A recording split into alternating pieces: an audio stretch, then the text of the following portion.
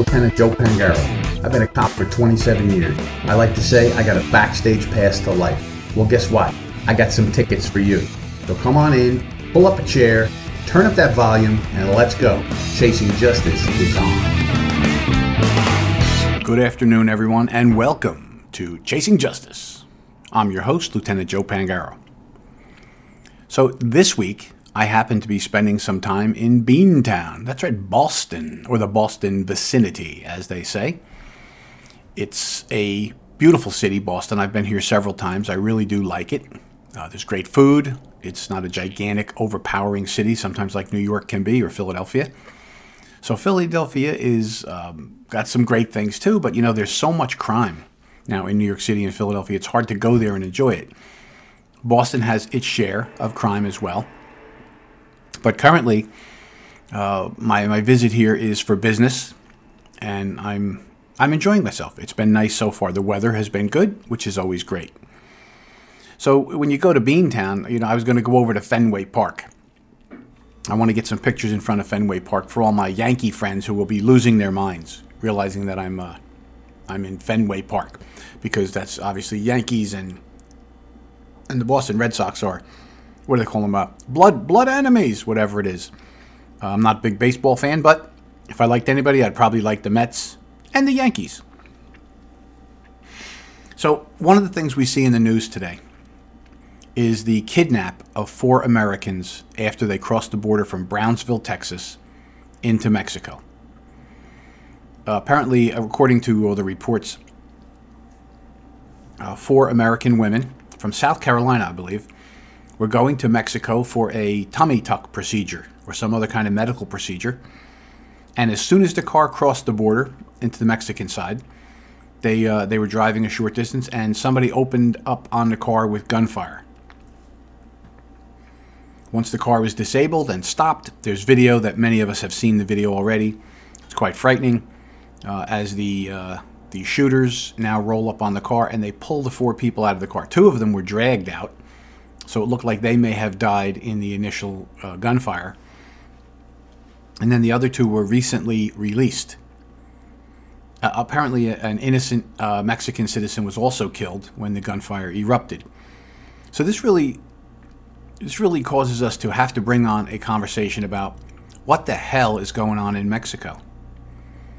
Is it a sovereign government state, or is it now really a narco state, controlled almost completely by the cartels? They run the government. They run everything else that's going on there. So the whole story hasn't come out yet about what happened. But normally, when people are kidnapped in Mexico, you do not see them again. The cartel will take them, hold them for ransom. If the ransom is paid, they end up killing them anyway, dumping them to make a statement. If the ransom is not paid, they kill them and dump them to make a statement. It is a lawless, dangerous place on our southern border.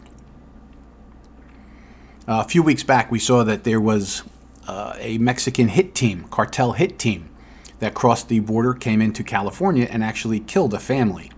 Now, 2 people have been arrested in that crime. Whether or not there's any further connections to other cartels things, the reality is the cartels are here. Every state in America is now a border state because of our open border. And the cartels, for all intents and purposes, are paramilitary organizations loaded with weaponry, loaded with the desire and the ability to kill anyone who gets in their way, and flush with money from all the drugs that they're pushing across our borders. And what is it we do about it? Well, of course, we stop we do nothing. The Biden administration is doing nothing to protect American citizens on the border from the cartel activity, which is going to get worse and worse and worse. We know that all along the border, there are homes on the American side that are simply receiving places, and there's tunnels. We find these tunnels all the time that go from the Mexican side to the American side and come up in the basement of some house that somebody bought in America, and that's the staging point. Happens quite a lot. And what comes across there? Well, people, but drugs, all kinds of other things. So these cartels they're not legitimate governments. They are criminal enterprises. They're organized crime is what they are. And they are affecting Americans. Now, the drugs that they're bringing over 100,000 American citizens dying every year from fentanyl. I read a story the other day in an Airbnb. A family rented an Airbnb, and they went into the Airbnb, and their little 2-year-old daughter found some fentanyl, either from the previous people who rented the place, or it was in there from the owners or somebody. But the little girl ingested the fentanyl, and she died. So this is now becoming an everyday part and parcel of American life, this fentanyl. I know that there's stories of cab drivers now that are sick of the fentanyl smoke that they're having to breathe in when people are vaping with these kind of drugs, because you can vape with opium. You know that you can get anything you want in a vape now. There's vape with THC, marijuana. There's vape with opium. It's really horrible, and these cab drivers are sick of people sitting in the back getting high with opium. So the kidnappers who grabbed these Americans, maybe they mistook who they were, but the reality is we hear that within a very short period of time, and I'm not going to say 3 days or 4 days. It's a very short period of time. The two surviving people, because 2 of them were killed, 2 of the people were killed, and 2 of them survived. The 2 survivors were returned to America and taken to a hospital where they're receiving treatment under doctor care. And the other 2, apparently the Mexican government is going to assist to recover their bodies if they haven't done so already. Does that seem to you like that happened very quickly?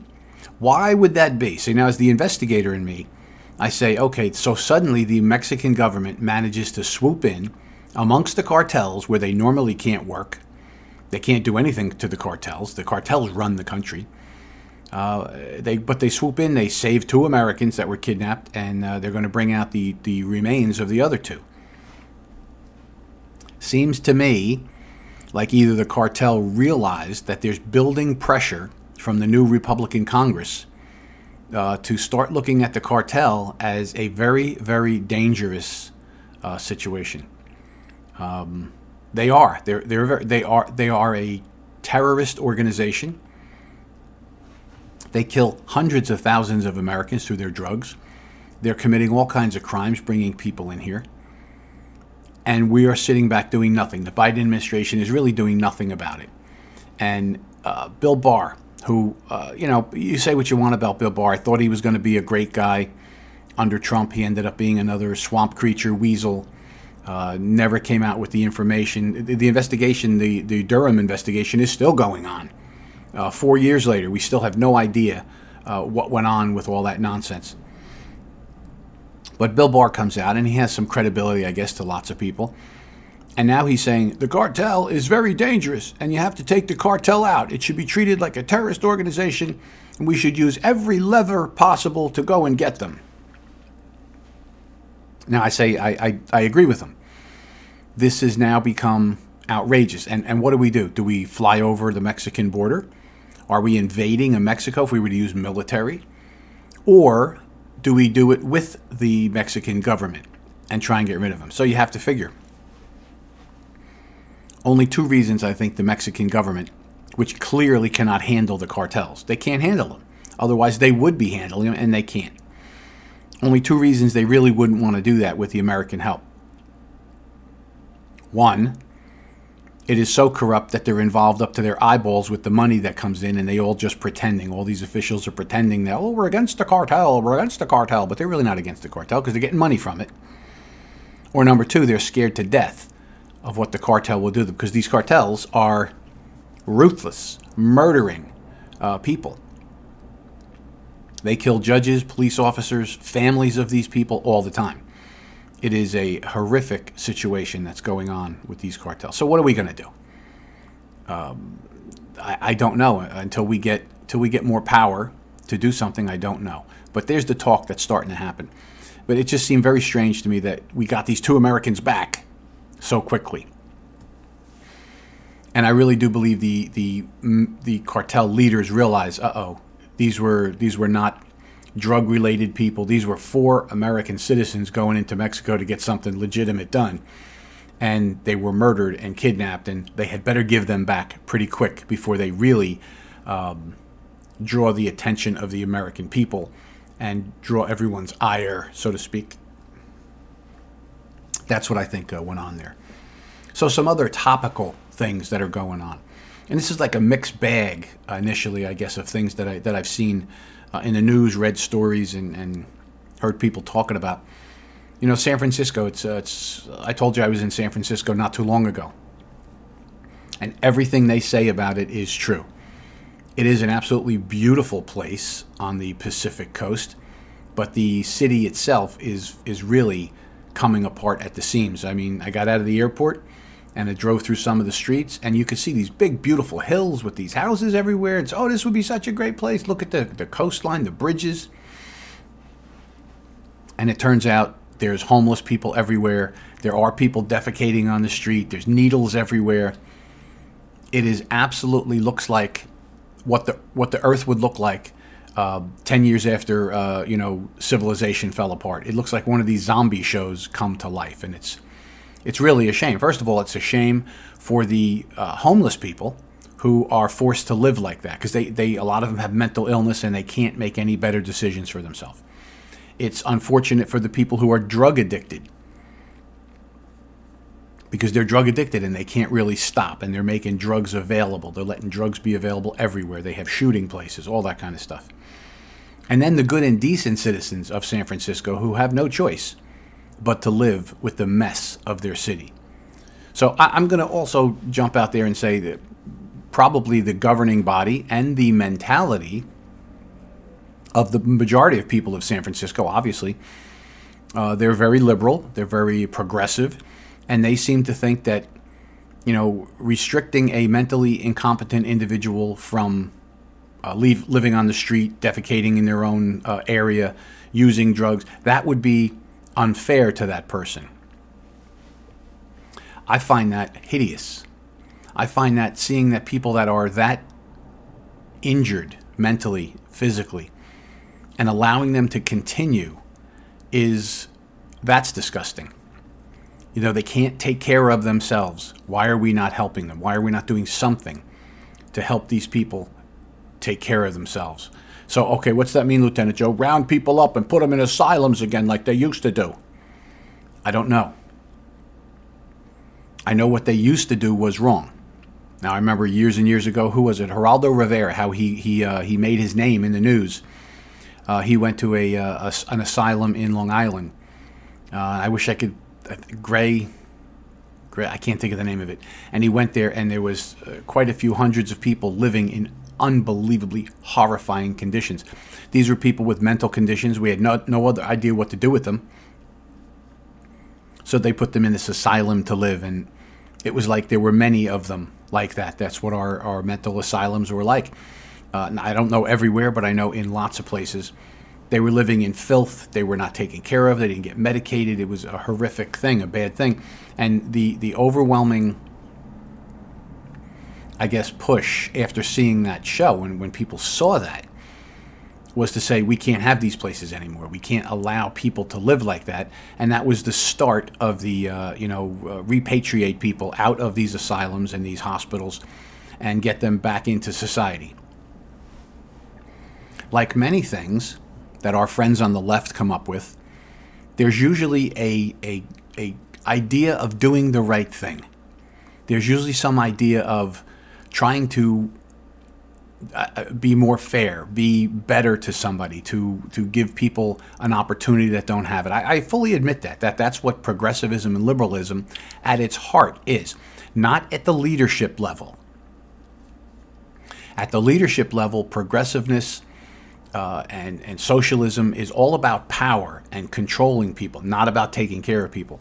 But I think the average individual, the human being, my friends and family who are on the left, who are progressive, who are liberal, their ideas are that they want to do good, and they want to find a way for people to live without being oppressed, without being stepped on by the government, by having the little people have a chance to get ahead. All of that is good. That's all good stuff. The problem is in how they execute the plans that they have, the understanding that they have about human nature and how people were actually going to function.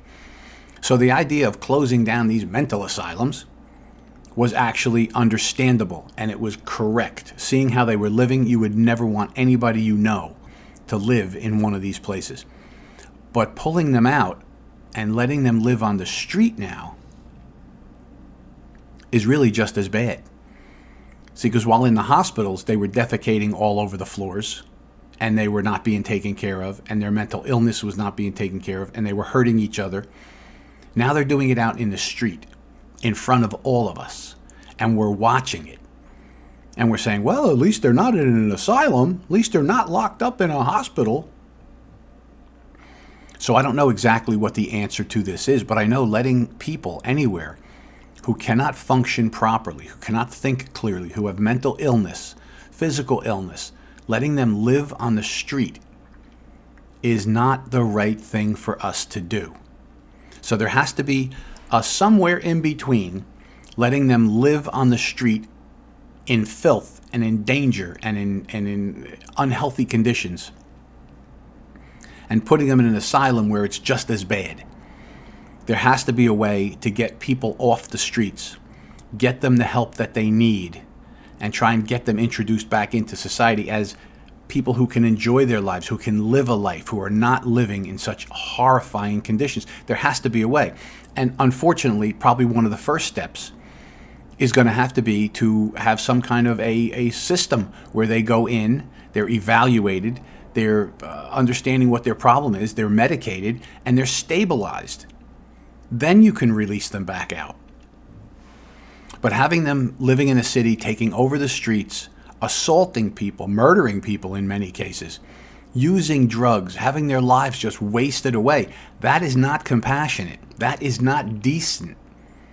There's something wrong with us that we look at that and go, well, that's good for them. They get to live how they like to live. It's just not right. And San Francisco, and this was a long way around to say that they have a farmer's market there, which like a lot of places do now, right? We have farmer's markets in the warm weather when plants are growing on Saturdays and Sundays. You can go get fresh tomatoes and corn and all. It's great. It's really very nice to get fresh produce locally grown. Well, they have this farmer's market, and they're now saying that it's about to go extinct, that the people who run it are going to shut it down permanently because it's being overtaken by drug addicts, people who are just sitting around shooting up, homeless, living around, making it a mess. And I'm telling you, I was there. I was in San Francisco. I'm sure parts of it are still beautiful, but the parts I saw were exactly what you see on TV. It was horrible and ugly and disgusting. So I hope they can figure out what to do there. Now, again, along this whole line of interesting things that go on. It's not every day we see kidnapping of American citizens, but there's a woman named Patricia Kopta. I think I'm saying it right. Patricia Kopta. She's now 83 years old. So what's interesting about Patricia Kopta? In 1992, Patricia vanished off the face of the earth. She just absolutely disappeared. And I think, I'm not positive of this, so you got to give Lieutenant Joe a little space here. I think she lived in Florida. I'm not sure. But she disappeared in 1992. Her husband reported her missing. Couldn't find her. Didn't know where she went. She just disappeared off the face of the earth. She was, by the end of the 1990s, she was declared dead because nobody had found her. They didn't know if she wandered into the water, she was eaten by an alligator, whatever it was. Patricia was gone off the face of the earth, and nobody could find her. And I guess they investigated, couldn't find any indication of foul play or whatever. But they never found Patricia. Well, it turns out Patricia found her way to Puerto Rico somehow. And that part of the story hasn't come out yet, but she found her way to Puerto Rico. And in 1999, she was picked up by the local authorities in Puerto Rico as a person in need, is what they called her. Apparently, she was probably suffering some kind of mental problem. She didn't speak much about her home life in other parts of the world. And she simply was taken under the care of people in Puerto Rico. And recently, I guess they're saying her nursing people that were dealing with her, as she's getting into dementia now. She's becoming a patient of dementia. She started giving enough information and facts to them about her previous life that they managed to reach out to the police department, and the town is Ross, where she lived. And I don't know if Ross, Florida, Ross, North Carolina, I'm not sure. I apologize, I don't know that fact of the story. But they reached out to them, and they said, we have this woman here saying she lived there a long time ago, and they went through their missing person files, and they tried to kind of match it up and say, well, we had this woman who's disappeared in 90, and they did a DNA test, and it turns out there she is after all these years. She's alive. She didn't die in the 90s. She was living in Puerto Rico, and it's just an amazing thing. You think, how many hundreds of people did we see over the years, people missing on the milk cartons and all that kind of stuff, and every once in a while, one of them will turn up. Now, I can imagine some people disappear because they want to. They want to go away, they want to start a new life. They don't get along with their family, they disappear and off they go. But in some cases, I guess something like this can happen. One of those things I remember hearing about, the amnesia. How many when I was a kid, I really thought that amnesia was going to be a bigger thing in life, because when you see it on TV, everyone's get this amnesia and they walk around, they don't know who they are, and they disappear. I thought that would be a much more prevalent thing than it actually turns out to be, but it does happen. And apparently this woman, Patricia Copta's husband, is also in his 80s, and I think her sister, and they went and told her, hey, we found her. She's in Puerto Rico. And I guess they're going to reunite her with their family, which is absolutely amazing. Absolutely amazing. So, does anybody out there fly? You ever go on an airplane and fly somewhere?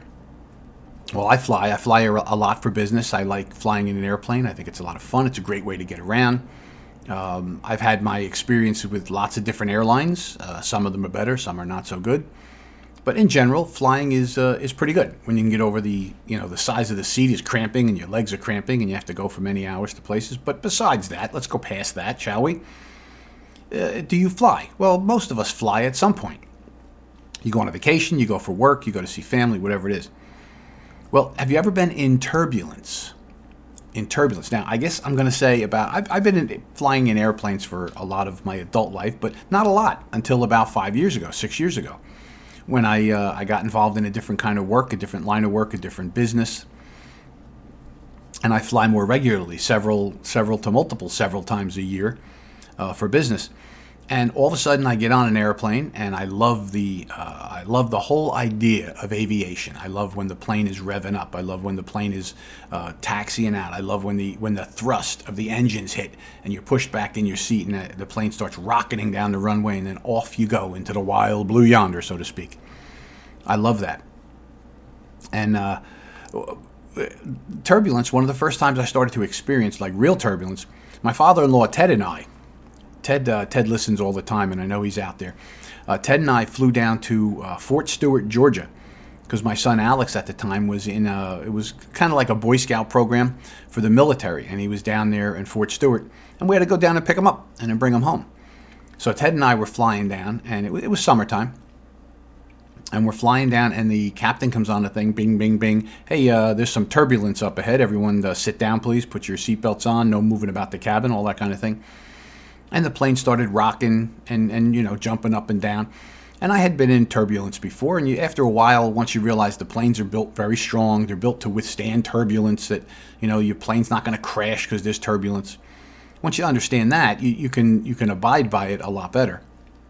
And in this instance, this plane all of a sudden started really bucking and jumping, and we were dropping. You could feel we dropped 30, 40 feet at a time. Then the wings are shaking, and it was bad turbulence. So much so I remember Ted looking at me going, this is the worst I've ever been on. And Ted has been through on a lot of flights over his life.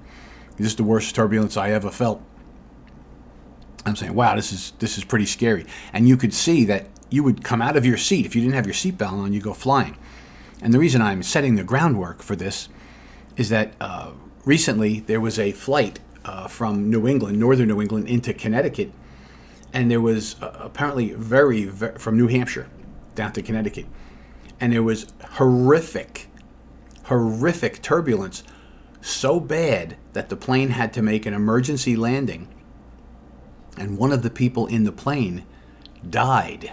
A 56-year-old person died because of the turbulence. Now, I can imagine, like I said, if you've ever been on a plane and you hit heavy turbulence, you can feel yourself come out of that seat. And if it wasn't for the fact that you're strapped down nice and tight, I could see where you'd go flying. I could see where one of the cabin staff could go flying into the ceiling. If you drop 40 feet and you stand at 8 feet from the ceiling, boom, you hit that ceiling pretty hard. And I'm going to imagine that's probably what happened. One woman was taken out in an ambulance, and the other person was dead in the airplane because of the turbulence. So you say that's kind of that's some crazy stuff. But so there we go. I'm looking at some strange things in the news that we don't hear about all the time.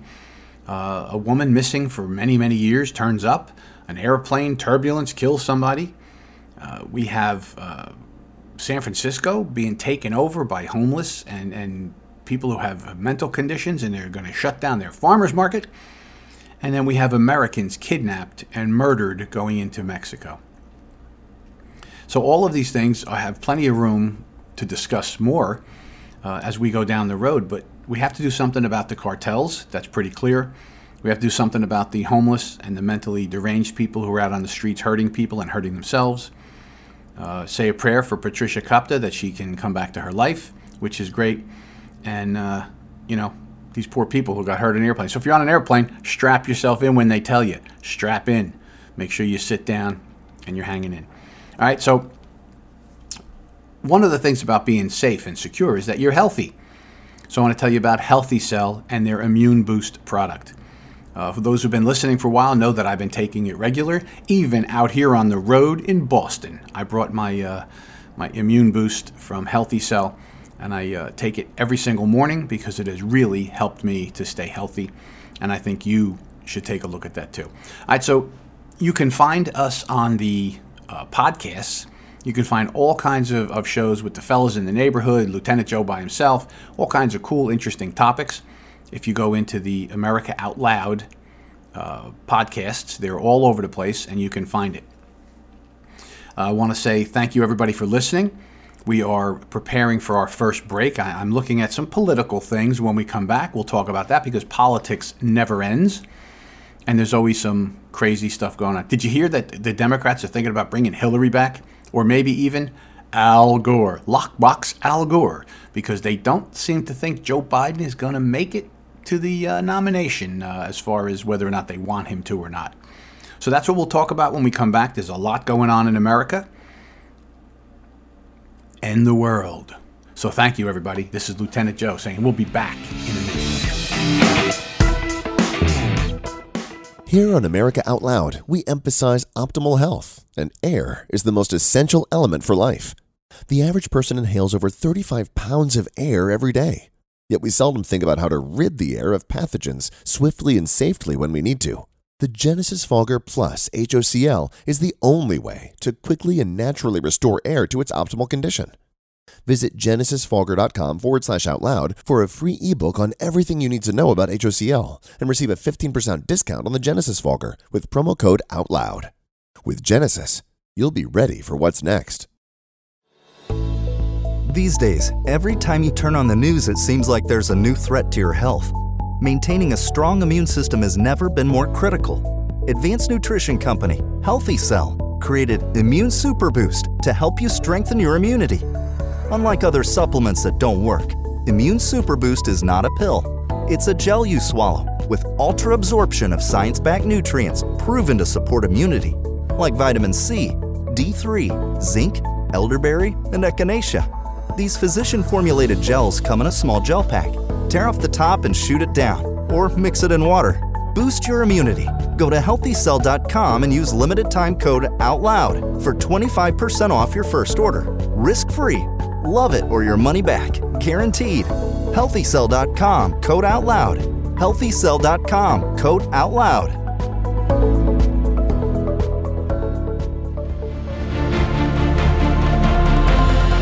Here we take on the challenges of our generation so that we can preserve future generations. AmericaOutloud.com. 7 amazing years. We know that if America fails, the world will fail. it is incumbent upon us to carry the torch for liberty.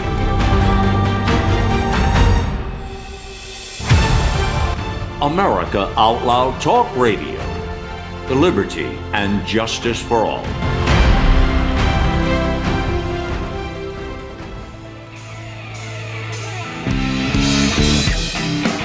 All right, everybody. Welcome back to Chasing Justice here on the American Out Loud Radio Network. All right, so I got a couple of texts while we're on the break here. Lieutenant Joe, what are you doing in Beantown? What are you doing up there? What are you looking around for? What are you doing? Could it be possibly that the New England Patriots are thinking about bringing Lieutenant Joe on as the quarterback or the middle linebacker for next season? Well, I'll tell you, if I had two knees, I certainly feel strong enough to go do it. I don't know if getting hit by 25-year-old guys full of muscle would go over well with my body, but I feel pretty strong and I'm in pretty good shape these days. But no, I am not here to become a member of the New England Patriots. As a Giants fan, I don't know that I could do that. It was hard enough to root for Tommy Brady when the Giants weren't in the Super Bowl run, but I did like him a lot. I thought he was great, and once I realized his greatness, I didn't mind rooting for him. And they had a great team. You can't deny. New England had a great team. So what am I doing up here? Well, recently I told you I was in California, San Francisco, right? What was I doing there? What was I doing in Pennsylvania? What was I doing in New York? What was I doing in Florida? What I do is threat assessments. That's one of the things I do, threat assessments. I go around and I look at facilities, schools, businesses, churches, synagogues, mosques, any place where people gather, recreational facilities, summer camps, all those kind of things. And I do threat assessments. I look at the physical plant. I look at the policies, the procedures, and all the things that are in place in the organization, whatever it is, no matter the organization. And I try to use my experience and what I know about safety and security to determine if they have a good plan. Do they have good operation plans? Do they train their staff properly to respond to violence? Most of it is for looking at workplace violence, active shooter kind of violence, active killer, active assaults, whatever they're calling it these days. They keep changing the names. And I look at it all. I usually ask people to run a drill so I can see how they drill. I review their policies and update the policies, and then I give them a really great plan of how they can overcome their weaknesses and enhance their strengths. So that's what I'm doing up here in Beantown. We have a client up here that really, really is concerned about safety and security. I found their staff to be excellent. They have some financial concerns. You know, budgeting is big for everybody.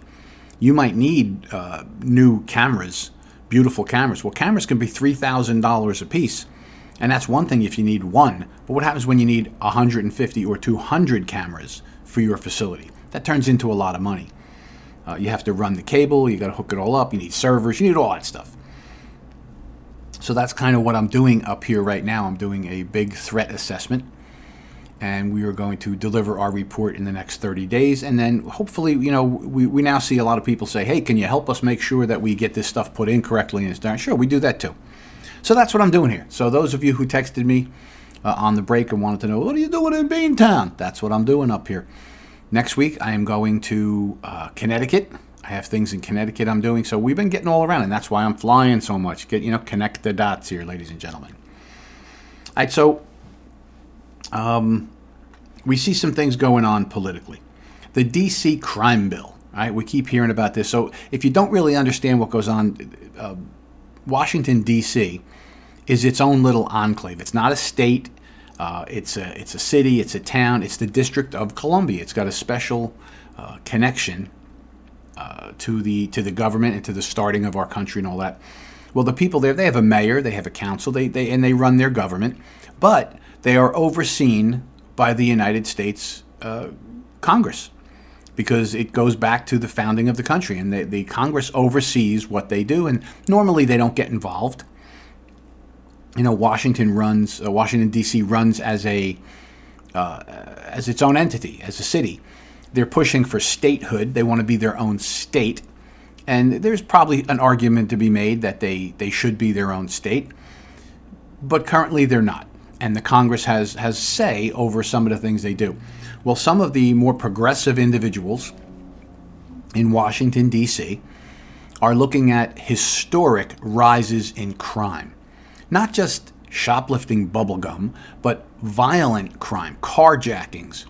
Imagine sitting in your car and having somebody come up, stick a gun in your face, tell you get out of the car or move over, and you have to go for the ride with them, whatever that is. Imagine how horrifying that would be if that was you. Well, this is on the rise. Assaults are on the rise, all kinds of crime. You know, it goes with the time that we have now. The whole defund the police is a failure and a flop. The whole anti-police thing is a failure and a flop.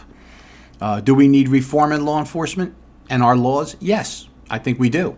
I think there's a lot of things we can do to make things better. But getting rid of law enforcement officers does not make a community safer and better because the cops are the killers. The cops are the ones causing the violence. Not true, not true, not true.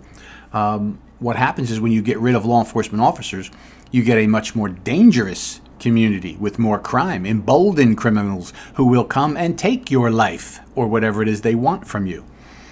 So in D.C., the mayor and council decided that they would go with this continued anti-police thing, this whole woke world, this whole thing of this whole twisted idea of justice and what it is, and they will change the laws to bring the penalties for committing these very serious violent crimes down.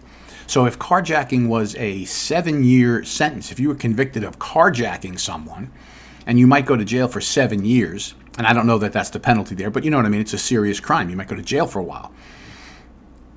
They want to bring that down to a misdemeanor where you can have a trial by jury. So I guess we should spend a minute on our court system here so we all have a clear understanding of what goes on. In most jurisdictions, you have misdemeanors. Okay, these are things that do not rise to what we call a crime, even though it's all crime when it comes to the specifics of what is crimes by statute. Then we have different layers. So in some places, you call them disorderly persons charges, misdemeanors. What they mean is they're crimes, they're serious. And if you are found guilty of them, your potential is to go to a county jail for up to 364 days. Now, the reason they make that specific is 364 days, because if it's 1 day more, that's a year, and then that would be a different set of penalties. So up to 364 days in the county jail is for a misdemeanor or a disorderly persons or whatever you could be found with. Usually you might be tried locally in a municipal court. So your local municipal court, the people that hear traffic tickets and all that, they might try you there. At that level, in the municipal court, there is no jury trial. It's all bench trial. And by a bench trial, what that means is that the judge is the trier of fact, as well as everything else. The judge asks questions if he or she wants to ask questions. You have defense attorneys asking questions, prosecutors, and you go back and forth. It's a regular court system, but there's no jury. Right? Your penalty is 364 days or less in the county jail for misdemeanors or disorderly persons charges. When you go beyond that level to something where you can be placed in jail, in prison, see, that's the difference. Jail, we think jail very colloquially as any jail where you're locked up, and it's not. At the county jail, that's in every county usually has a facility with a jail.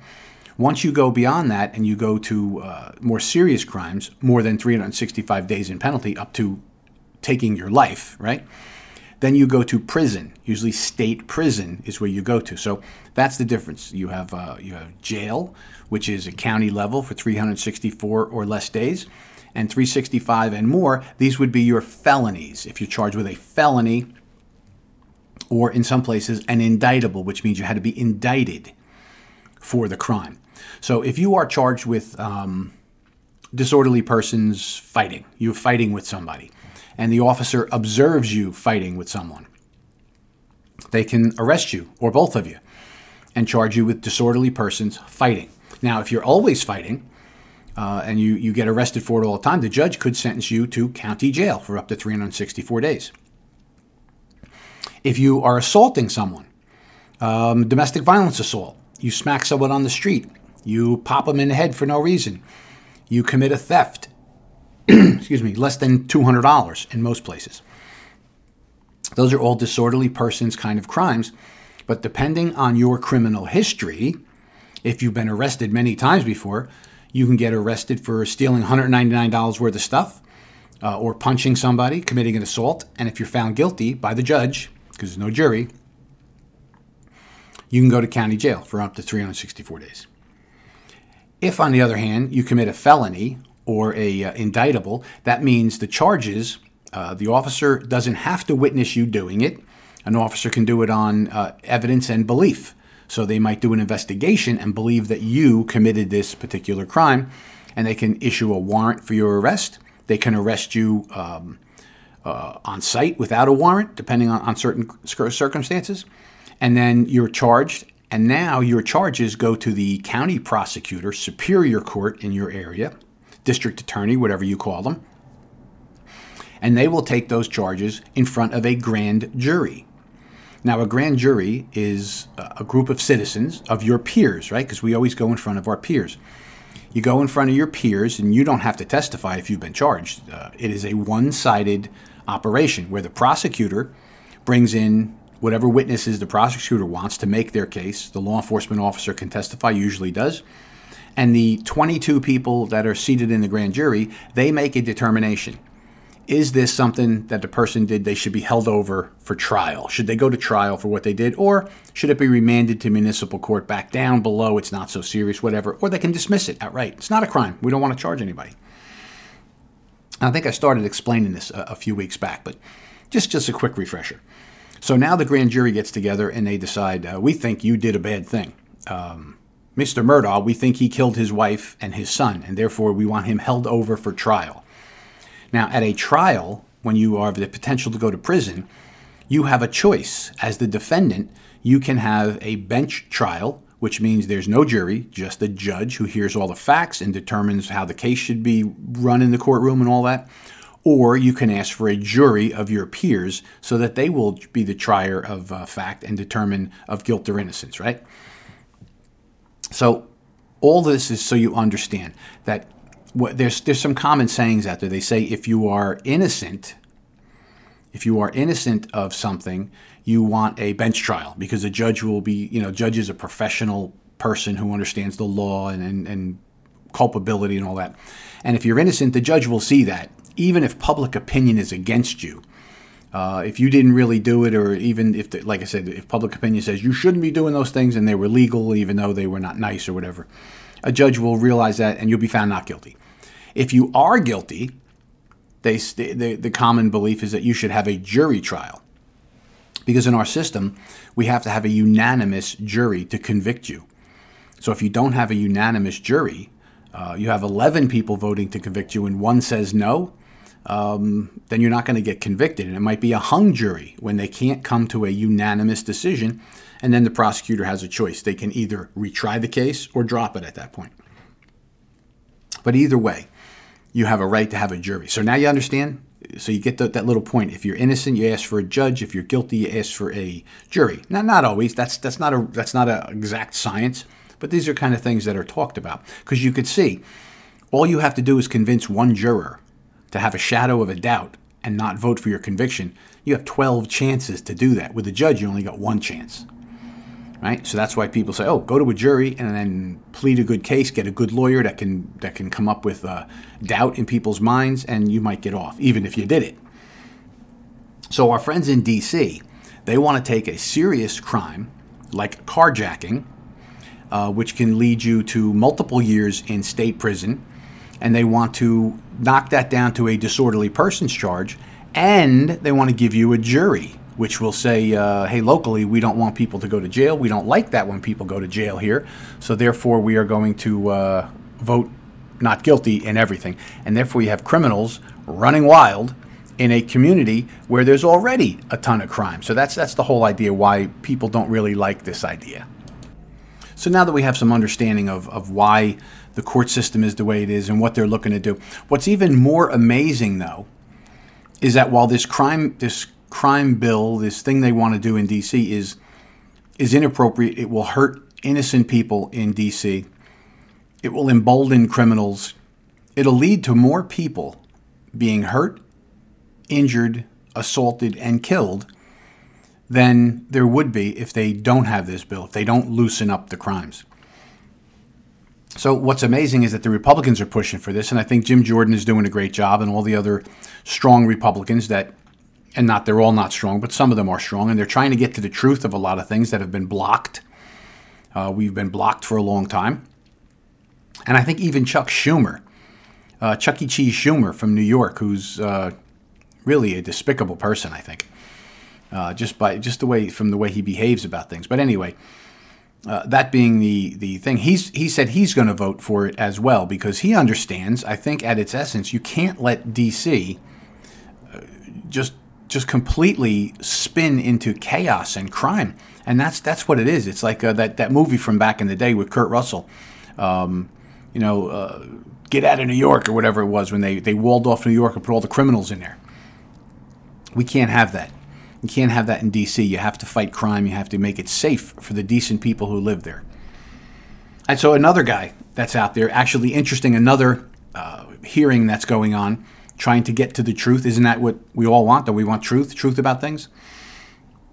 Representative Jim Hines, he's a Democrat from Connecticut. He is actually supporting the investigation into the origins of the COVID-19 virus. Now, what's interesting about this is that for the longest time, COVID has really separated our country, kind of like Trump did. People lost their minds over Trump. We have Trump derangement syndrome. We've also had COVID derangement syndrome. Now, make no mistake, COVID is a deadly virus. We've lost 1 million Americans and I think 7 million people worldwide. People I even know and cared for have died of COVID. Now, that's a reality. People continue to get COVID and get sick. Some people get sick real bad, and some people are still dying from it. It's a dangerous, dangerous virus. Now, it has mitigated over time, as viruses want to do. They get weaker and weaker over time. We've seen that with the different variants. I've had COVID myself twice. And Kathleen had it as well, my wife, and we had very mild cases. Ted, my father-in-law, he's 89. Ted's healthy as a horse, and he got COVID, and it was an extremely mild case. Now, you could say someone Ted's age, COVID would take him right out. Well, it didn't take him out. He didn't feel good for a couple days, and he got better right away. Now, the other part of that story is Kathleen, Ted, and I all have doctors who prescribed us the appropriate medication. So as soon as we had a symptom, we tested positive, we started taking the medication, and in 2 days it was knocked out of us. Think if we had done that, millions of people, right? Because if you even mentioned a thing like that, going back at the beginning of this, you were crazy, you're a conspiracy person, you want to hurt people. And the reality was, there were doctors, many, very, very credible doctors, who said there are medications. There is a protocol. We need to create a protocol. And there are medications that can mitigate this virus. And you were not allowed to have it. You were not allowed to have the medicine. You went in, you tried to you couldn't have it. Your doctor couldn't prescribe it. They would bar your doctor. There's a very, very good doctor in New Jersey who was an advocate of treating COVID appropriately with available medication. And this doctor was told by his hospital that if you continue to treat patients the way you're treating them, we are going to remove you from the hospital. Now, you have to understand the facts of this doctor's practice. This doctor had 3,000 patients with COVID. He treated them all the same way. Elderly people, people with comorbidities, people who were over 65, as well as younger people, and only lost 2 patients, right? Other people were losing tons of patients because they weren't treating them. They weren't doing anything. Well, if you got the COVID, you have to stay home and fight it out. And if you go to the hospital, we'll give you some medicines there. Well, the medicines they gave you in the hospital have been shown to have been just as deadly as the disease and could have taken people out. Well, we've seen in recent weeks the revelations that are coming out now about Dr. Fauci and what he did and what he knows, and the reality that this is clearly, to me anyway, clearly this was a germ that was manipulated and created in a lab. This is a germ warfare item, this COVID-19. It was manipulated. They do a gain of function, which is where, and the concept, now, so we hear that a lot, gain of function. Fauci says, we didn't do it, and facts prove we did do it, and we spent money on, we did do it. And he said, I didn't do it, but obviously he did do it. And the Americans spent money on the lab, and the purpose was this. And you have to really understand, why would you take a virus that's deadly, and why would you do experimentation to gain the function, to make it even more deadly, more contagious? And the reasoning behind this, and whether it's sound reasoning or not, is that if you take viruses that they think may hurt people, like the COVID virus is a virus that's in many different forms. COVID-19 is the one particular, the one that hurt all of us. But the COVID virus, there's different strains of it out there. If you take the virus that you think is going to be dangerous and you amp it up to try and understand how it's going to evolve over time to be more deadly, more powerful, then you can start to make vaccines for it. You can start to make treatments for it so that if it does ever go, we have stuff already in the bank, right? So you get how that kind of works? And that's the simplest explanation of why would somebody take a dangerous virus and make it stronger and more susceptible to spreading amongst people. Now that's gain of function testing. Now apparently it seems clear that America gave money to the labs in Wuhan, to the Chinese labs, because they were doing experimentation there and they were trying to figure out how to prevent this kind of thing. I think what we had here was we had a virus that was created in this lab. They did the function testing on it to make it more powerful, to understand it, and it got out. Simple as that. Now, the more difficult thing would be if it didn't just simply get out, but what if it was released? So when we look at anything criminally in an investigation, you have to say to yourself, who's to gain, who has something to gain, and what do the facts that we can see right in front of us tell us? You know, Occam's razor, sometimes the simplest explanation is the easiest is the truth. So say this was created in a lab in Wuhan, which I believe it was. And it got out either accidentally. Somebody was exposed to it by accident, or was it let out purposely? Now, who would benefit from this being let out purposely? Well, look at the havoc it caused to our country. It damaged our economy. It damaged our political life. It damaged our connection between people. We all are wearing masks, even though masks really don't do any good. And we saw those series of tests early on to realize that masks really didn't do us much good, but you'll wear it anyway. You'll conform. You'll do it. And we all conformed. Well, the Chinese would benefit from that, from an American society being weakened and falling down. Now, any other facts to look at that? Well, how about when it really first hit in China in 2019, what did they do? What did the communist government do? They wouldn't let people travel into Wuhan, where it was running rampant, but they let people leave Wuhan and go to where? United States, Europe, Italy, all over the place. They let people leave, but you couldn't send more people in. Why would you do that? Does that make any sense? If you have this horrible bug running around, you would say, no, nobody goes in, nobody goes out, and that's it until we get this under control. They let thousands of people leave and go to these other countries. And who was devastated? Italy was devastated. Europe was devastated, and the United States was devastated. So the fact that our government, and not all of them, but our president, to this day refuses to say anything negative about the Chinese government, the only thing that can be is because he's beholden to them. He's somehow connected. Well, how could he be connected, Lieutenant? He's an American president, isn't it? No, look at the money, right? He's beholden through money. His son got money, he got money, his brother got money, the whole family got money from the Chinese. They're still getting money, and therefore they're beholden. Do the Chinese have those factors? They probably do. They probably have the paperwork, the documentation. We're seeing the Hunter Biden emails come out that are indicating all of this actually happened. So there's where you see the problem. So why would people withhold any information at this point? Is it top secret that we can't know where the COVID virus came from? Why would anybody in the American government stonewall the committee who's trying to find out? Why would people say, it is a stupid committee, we shouldn't have that committee, we don't need that committee? Don't we need to know how this started so that we cannot have another situation like this? It's crystal clear to a clear-thinking mind.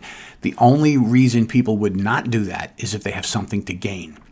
And what do they have something to gain? And this is kind of converse. I think they have something to gain, maybe not financially, but they have something to gain in that not going to prison to find out that, yes, they did all this. They lied to Congress. They made this up. They were part and parcel of this. They made a mistake. They shouldn't have been involved in it. And they would look weak. They would look stupid, and they would lose politically. And we will not lose politically by giving the American people all the facts. So that is what I think happened. And I think slow and steady, I think the committee is coming out. And what's great is having not only Republicans want to have this committee go forward and do the investigations. Now we're getting some Democrats jumping on going, hey, wait a minute. All right, it's one thing for party loyalty. It's another thing. 1 million Americans died here. It couldn't happen again. Let's find out what happened. Let's get to the truth and make sure it never happens again. And I think that may be the overwhelming good that comes out of this. All right, so one of the other things I want to talk about here, and I hope I covered that clearly for you as best as I could to understand gain of function and why that's a concern.